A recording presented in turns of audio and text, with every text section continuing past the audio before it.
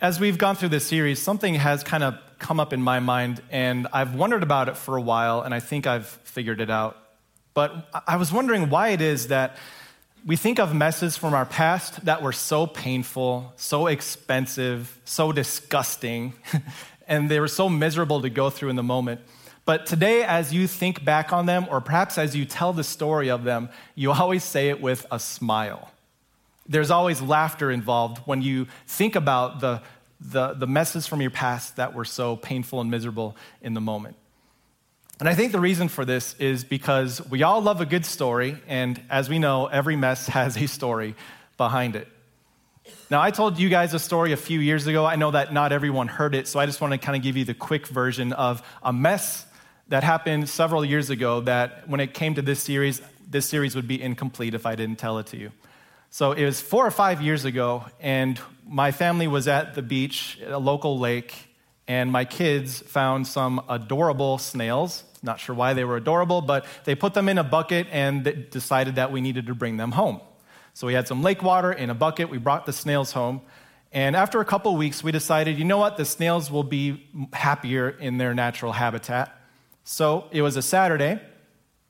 I was preaching that weekend, which means Saturdays I'm in my office all day getting ready for the weekend services.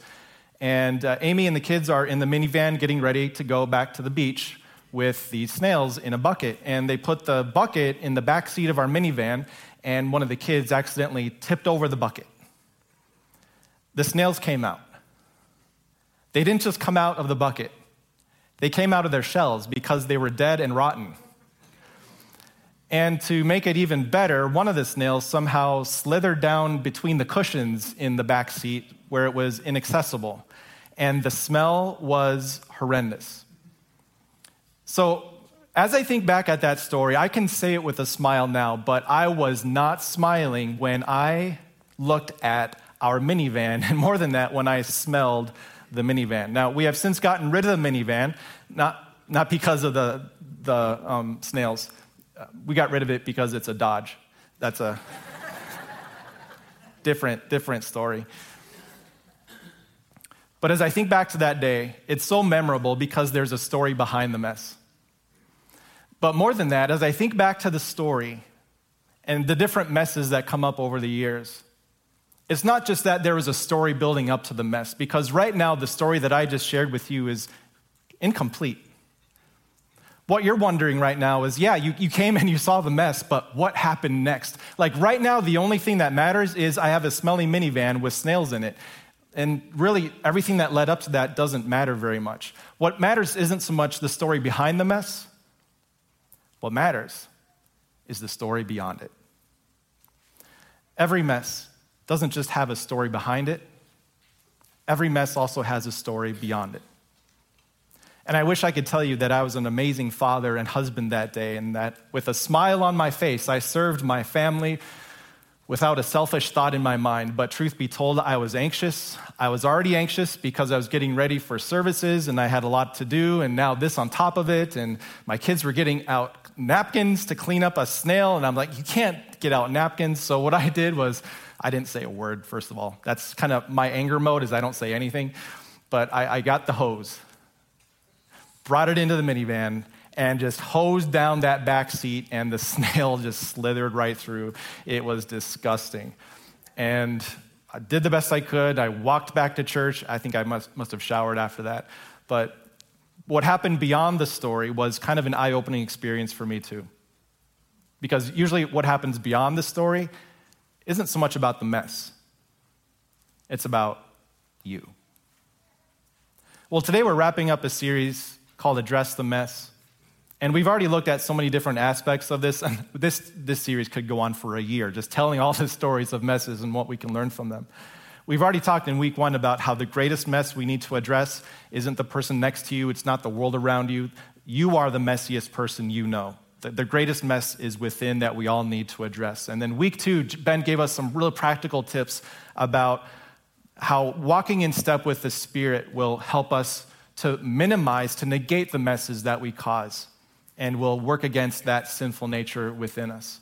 And today, as we conclude the series, what I want to do is help you into the future. Like I had to help myself this last week. I speak to you not as one who has mastered this by any means, but as you look into the future, at the future messes that you will face, I think it's easy for us to get stuck in the story behind the mess. What I mean is this: when you encounter a mess that's not your own, you come armed with questions and accusations. Who did this? Why did you do that? How will we avoid this from happening again? You come because you're so fixated on what's behind the mess, but you can't really see beyond it. What I want to do today is share with you the story of a man who understood this so well. He was caught in the middle of a mess. Actually, we're going to look at two people who were caught in the middle of a mess. One was stuck in the story behind the mess, but one had the wisdom from God to see the importance of focusing on the story beyond it. And at the end of the message, I'm going to ask you a question. What's your story?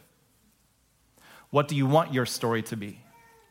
To be stuck on the story behind the mess, or to focus on the story beyond the mess?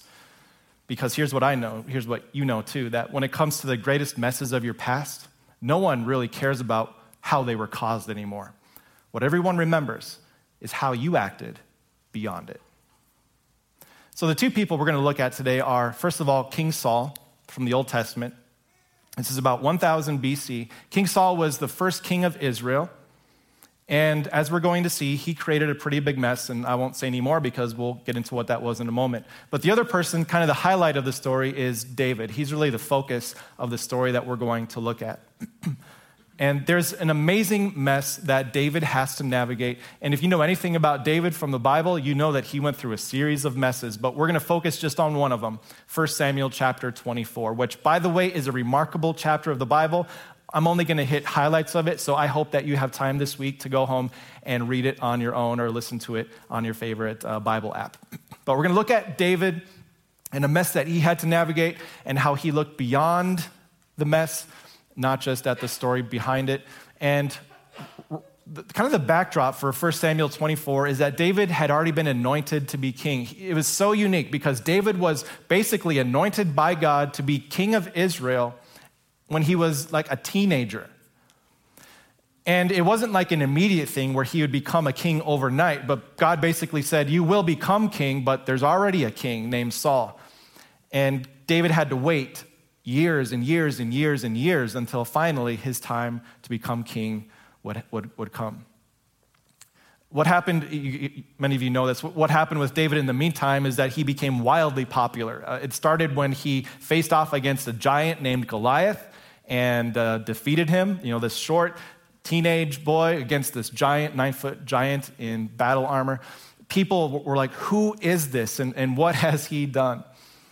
And as David went on from there, he basically got a fast track through the Israelite army ranks. He became a commander of the Israelite army, and he was wildly successful to the point where one day people came up with their own theme song for him.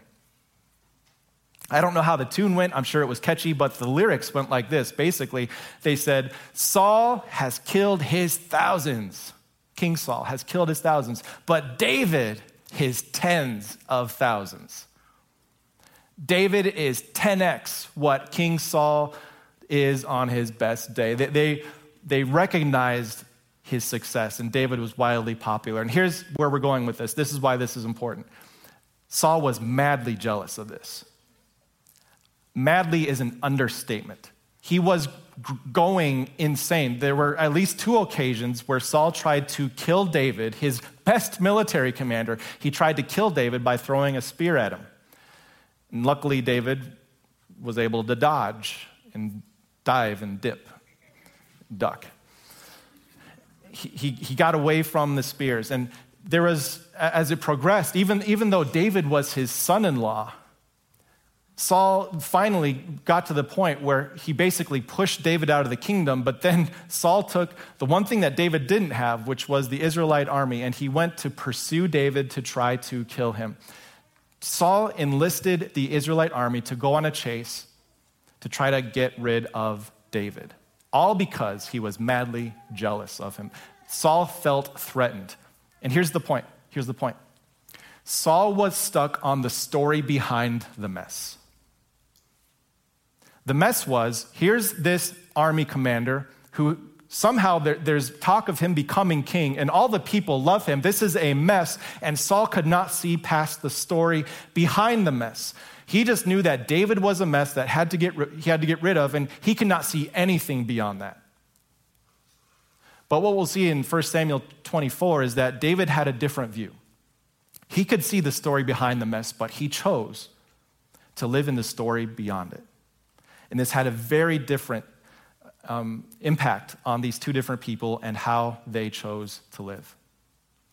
So in 1 Samuel 23, Saul has the Israelite army. It's kind of funny to see it. If you have time this week, read 1 Samuel 23 too, because it's really cool.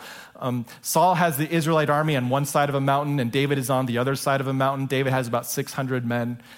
Saul has the Israelite army.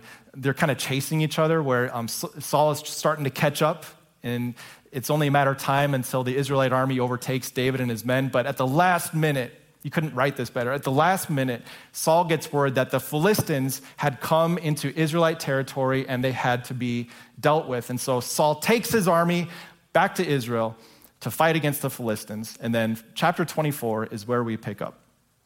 After Saul returned from pursuing the Philistines, he was told, David is in the desert of En-Gedi. And apparently the people in En-Gedi didn't necessarily like David and his 600 men. What we see in chapter 23 and 22 is that there were some spies who, whether they didn't like David or they were just looking to be on the good side of the king, they were ratting out where David was. And so as soon as Saul comes back, he's told the intel, David and his men are here in En-Gedi. And I didn't put a map up, but you can Google this. It's out there everywhere. Basically, En-Gedi is just west of the Dead Sea. It's not that far from where the headquarters for Israel is. So it's not like it's that far. It's reasonably close. But here's where you see two different mindsets at play. Here's what it does to Saul when he's so focused on the story behind the mess. Here's what he did. So Saul took 3,000 able young men from all Israel.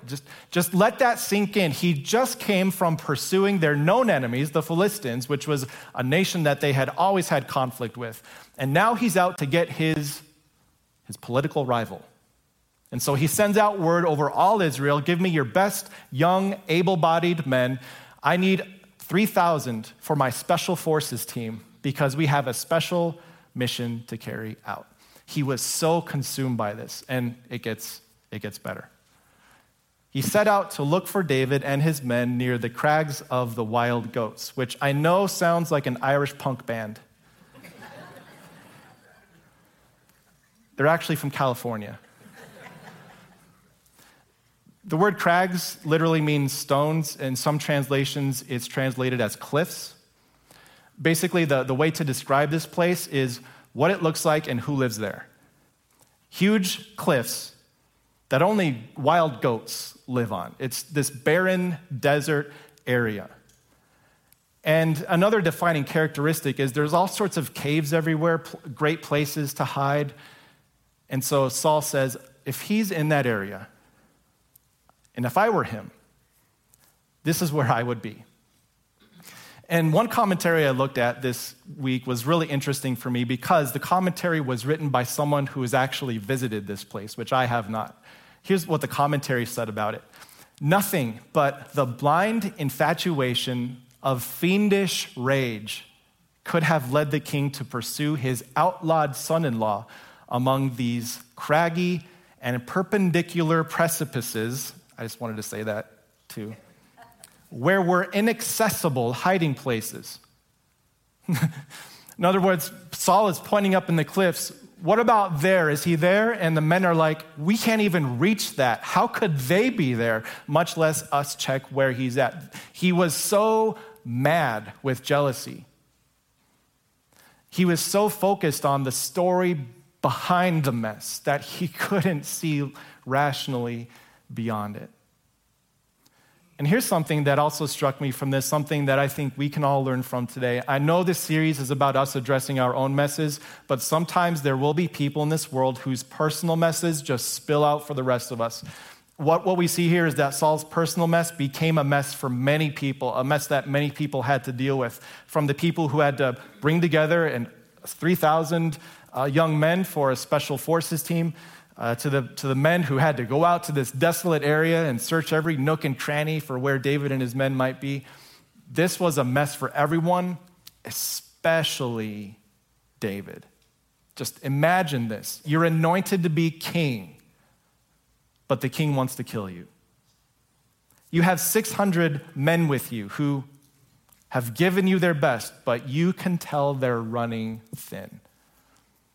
And now here's a special forces army of 3,000 men coming toward you, and you have to navigate this, not just for your own personal emotional wealth, but you, in a sense, have to shield those who are closest to you from this other person's personal mess. And I wanted to bring this up because I think some of us in life have to play this role also. Someone's personal mess is causing them to completely be blind to the story that was behind the mess. And now you or I, we have to shield the people who are closest to us from what is going on. And it can be a difficult thing to manage. This will happen in your life eventually. It will happen that people just have a mess that they haven't addressed, and it will spill out to people around you and also to you. And maybe there will be a person that's kind of like with Saul and David, where it's especially difficult for you. And so what I think we can learn from this is what David does next. It's this incredible, what we would call opportunity. But before we get there, there's this one final thing. I promised myself I wouldn't make a joke about this. There's one more thing that comes up that just shows us just how much Saul's mess keeps piling up. That's all I'm going to say about it. 24 verse 3, he came to the sheep pens along the way. A cave was there, and Saul went in to relieve himself. And younger Matt would have giggled here and said inappropriate things. I'll just talk about the sheep pens and the cave. The way this was set up is there were so many caves in this area, and they would put rows of stone in front of the mouth of the cave, so it would form a natural sheep pen in a way. And shepherds could bring the sheep in. There's only one way out, and it's blocked. And so it was real common for shepherds to use this back in the day, which is interesting that David would choose this as a fortress location for him and his 600 men. So Saul is traveling through here. He sees one of these many caves, and he decides, this is the one, and this is the time. And so he went in to relieve himself. But here's the interesting part. David and his men were far back in that very cave. Now, not all 600 of them. What seems to have happened is that they saw Saul coming because they had a good view of the area. They had elevation. They could see what was going on. So what seems to have happened is David split up his men. They all went in different caves far back until the coast was clear. But Saul happened to pick the one that David and his men were in, his closest men. And just picture this. Here is the one who has caused such a mess, now completely vulnerable in front of you. This is how it happens sometimes in our lives. There's an injury to you. Then there's a vulnerability of the person who caused the injury. And then there's an opportunity to do something to them. An injury, a vulnerability, and now an opportunity. And this is what David's men see so clearly. The men said to him, this is the day the Lord spoke of. God was thinking of this precise moment when he anointed you king of Israel. He said to you, I will give you your enemy into your hands for you to deal with as you wish. Now, I looked into this. It doesn't seem, at least that we know, that God specifically told this to David at any time, but they were kind of taking their own ideas and kind of adding it to what David had been thinking. But how could this be anything but what had happened? Here's your enemy, the one who has caused such a great mess, in a vulnerable position. This is it. David, if you don't pull the trigger on this, when will you? And so here's what David decided to do. David crept up, unnoticed, and cut off Saul's head. He only cut off a corner of Saul's robe, actually. Just the corner of the robe.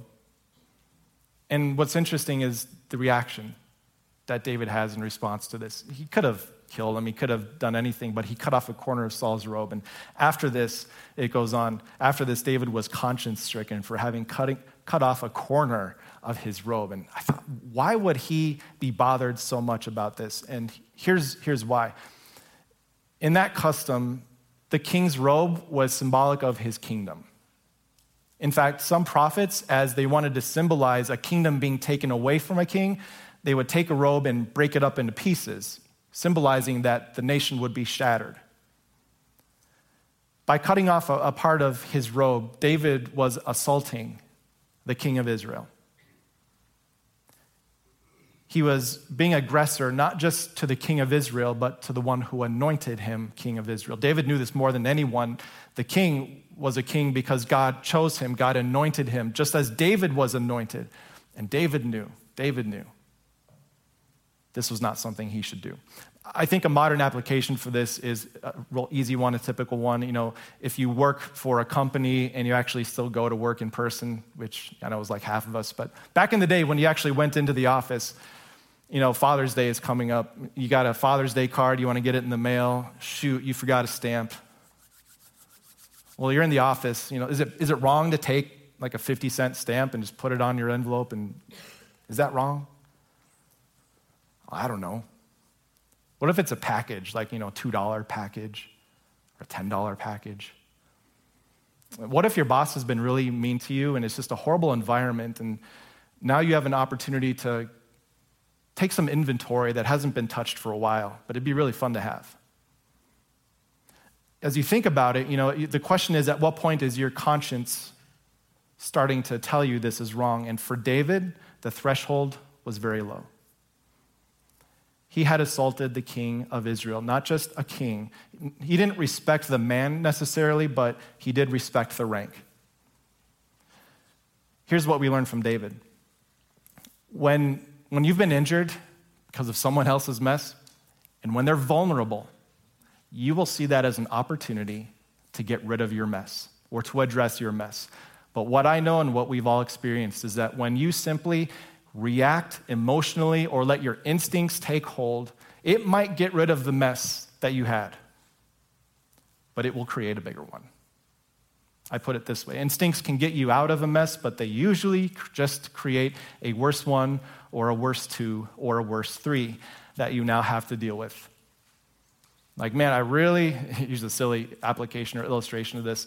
I really taught my kid how to not make a mess on that counter. I yelled at them. They know not to make a mess. I addressed the mess, but now I've got a different mess to deal with. Our instinctual reaction to the messes that impact us, they might address the mess for a moment, but quite often they just create more. And David recognized that if he were to not just cut off part of his robe, but cut off Saul's head, this would have fixed the mess immediately. Just picture David walking out of this cave with the head of Saul and the robe of the king of Israel over his back, with a 3,000-man army ready to serve the new king. This was an opportunity that would have fixed every problem and addressed the mess. But David knew it would just create a bigger one. On what grounds, then, is there a king of Israel?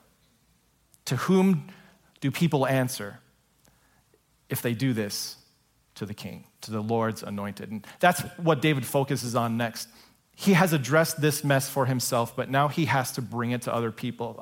Let's keep moving. 1 Samuel 24, verse 6, David said to his men, "The Lord forbid that I should do such a thing to my master, the Lord's anointed, or lay my hand on him," in case you missed it, guys, "for he is the anointed of the Lord. He is chosen by God himself. How dare I do this to him?" And then it goes on. With these words, he sharply rebuked. The Hebrew word here is like he tore them apart. He ripped them apart with his words. and he did not allow them to attack Saul. And Saul left the cave and went out on his way, completely oblivious to what had just happened. I wanted to pause on this verse because David didn't have time to set up a TED Talk. Like, here's 10 reasons why it's not good to inflict pain on your enemy. You know, he could have come up with all this wisdom for them, but instead he was speaking from his heart. He had principles deep within him that he was simply speaking from. And it all came down to this: the king is the Lord's anointed. I have no say in when he leaves. That is God's decision. That was his principle that he was speaking from. And so when you want to address a mess, it's not good to react with instincts, but what we see David do is he reacts with godly principles that are already rooted in him. But here's how the story ends. We don't have time to do the whole thing. Again, read this chapter this week. It's really cool. So then David also went out of the cave and he called out to Saul, "My Lord, the king." He gets Saul's attention, and then David shows him an act, a gesture of respect. He gets down on his hands and knees. He acknowledges the honor that is due to the king of Israel because the king of Israel is the Lord's anointed. He shows him respect, but then David tells him the truth. He says, "Who told you that I was out to get you? Here's the corner of your robe. I could have killed you, but I didn't." And for 6, 7, 8 verses, Paul lays into the king of Israel, sharing the truth of what this messed up man needed to hear. Saul, you are so consumed by the story behind your mess. But I'm looking beyond it. And at the conclusion of this, Saul wept. Not just a little tear down his face, but he wept in a way that his army and David and David's men could all witness. He wept aloud. He said, "You are more righteous than I. You have treated me well, but now I have treated you badly. I know that you will surely be king." And I wish I could say that that was the end of the story and David just became king because Saul stepped aside. But Saul's focus on living in the story behind the mess would continue. He would continue to be messed up in his mad jealousy. And this all repeats itself in just a couple of chapters in 1 Samuel 26. Saul didn't change, but David still had to speak the truth. And what I see, one more thing remarkable about David is even though there is so much mess being thrown at him, Saul acknowledging that David is right, but then Saul, a couple chapters later, trying to kill him again. David had to go through so much mess. It would have been so much easier for David just to let go of this whole king thing. Like, can I just be a shepherd again? The sheep love me. They're great. How about a different kingdom? Can I just go rule a different place? Maybe an island, somewhere with... He could have abandoned his calling, but here's what I find amazing. He didn't abandon his calling because of someone else's mess. He held to his calling even though it would have been so easier to let go of it. And here's where I think we should learn something from this too. Number 3, don't neglect your calling or your callings by how you respond to someone else's mess. A calling could be you're a father, you're a mother, you're a son, you're a daughter. It could be part of your job, your vocation. There's all sorts of different callings that God has for us. Have you been neglecting a calling because someone else's mess has been making it inconvenient? Or you've let someone else's mess allow you to be focused on the story behind it? It's easy for me to neglect my callings when I respond poorly to the messes of other people. Which for me, I find great comfort in knowing what Jesus did in response to this. He did not neglect his calling. It was a big calling. The Son of God to come into this world, to handle the world's mess and to be punished for it so that we could have peace with God. That was amazing. But on top of that, there had to be a mess to sort through the mess of the cross and the suffering and the death. Yet he did not neglect or abandon his calling in any way, because that's his love for you. So what I want to acknowledge is that we don't always get this right. I have not gotten this right. None of you have always gotten this right. There have been times in life when we have focused so much on the story behind the mess, we've been filled with frustration and anger or jealousy, and it has had some bad results. But that is not who you are. You're forgiven. And now Jesus opens up for you an opportunity to look beyond. Not be defined by what caused the mess, but see the opportunity of who this allows you to be. So, every mess has a story behind it. And every mess has a story beyond it. I told you I was going to ask this. What's your story going to be? My hope for you is that going into the future, you can be in a position to be able to address the messes of this world in a way that you know what your story is. Sometimes we need a moment to look at the story behind the mess, understand where it came from, but then to see the bigger picture, that the more important thing is what happens beyond it. So what I hope for each of you today, number 4, is to live for the story beyond the mess. Live for the story beyond it. And I have 3 things here as we wrap up that will practically help you to do that from this day forward. 3 things that I see from David. Number 1, accept that messes will happen. You can't avoid them. They will come into your life. It will not be a surprise. It should not be a surprise when messes come into your life. We just have to accept and prepare, because once you accept that something will happen, then you will be ready to prepare for it. So accept that the messes will happen and anticipate how they will make you feel. Oh, for me, it's as simple as a little bit of milk on the counter. And does anyone else feel that? The kids, splash their milk everywhere. No matter how often you tell them, there's that splash on the counter. It's just, there's that inner tension for me. I don't know what it is. Clean up the counter. There's that feeling of anger, nervousness, anxiety. I don't know what it is. But anticipate the messes that will come into your life. What's your instinct? Anticipate how they will make you feel. And if you can, could you pre-process some of that and say, yeah, it makes sense that I'm angry, but I don't have to dwell on the story behind the mess. Here's the last thing.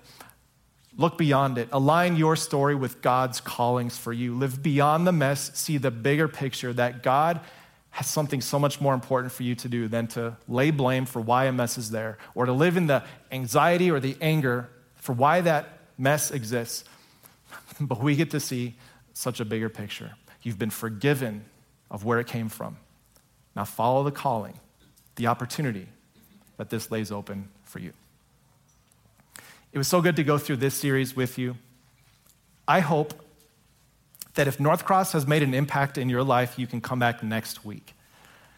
We're going to have a special message next week, and it's going to be all about how if we've made an impact on your life, we want to invite you to make an impact for the people in your life too. So we'll talk more about that next week. For today, we'll close with prayer. Dear Father in heaven, thank you for the wisdom that we see in Scripture of looking through these lives of real people who had real messes just like we do. I find it amazing to see the 2 models set up for us with Saul and David, and how they both had their own messes that they had to address, but how they landed on different sides of how to deal with them. I think for all of us, sometimes we relate more with Saul, and we find the anger and the frustration welling up because we can't get past the story behind the mess. But I pray for you that as a result of having dug into this wisdom from you, that we would be in a position to be able to face the messes of our future, and to do so in a way that looks beyond the mess, to see how your callings for us aren't negated by the messes of other people, but rather it's an opportunity for us to simply focus on what you've called us to do. This won't be easy, it won't be quick, but I pray that it would be done for your glory in a way that reflects Jesus' forgiveness to us. It's in his name I pray these things. Amen.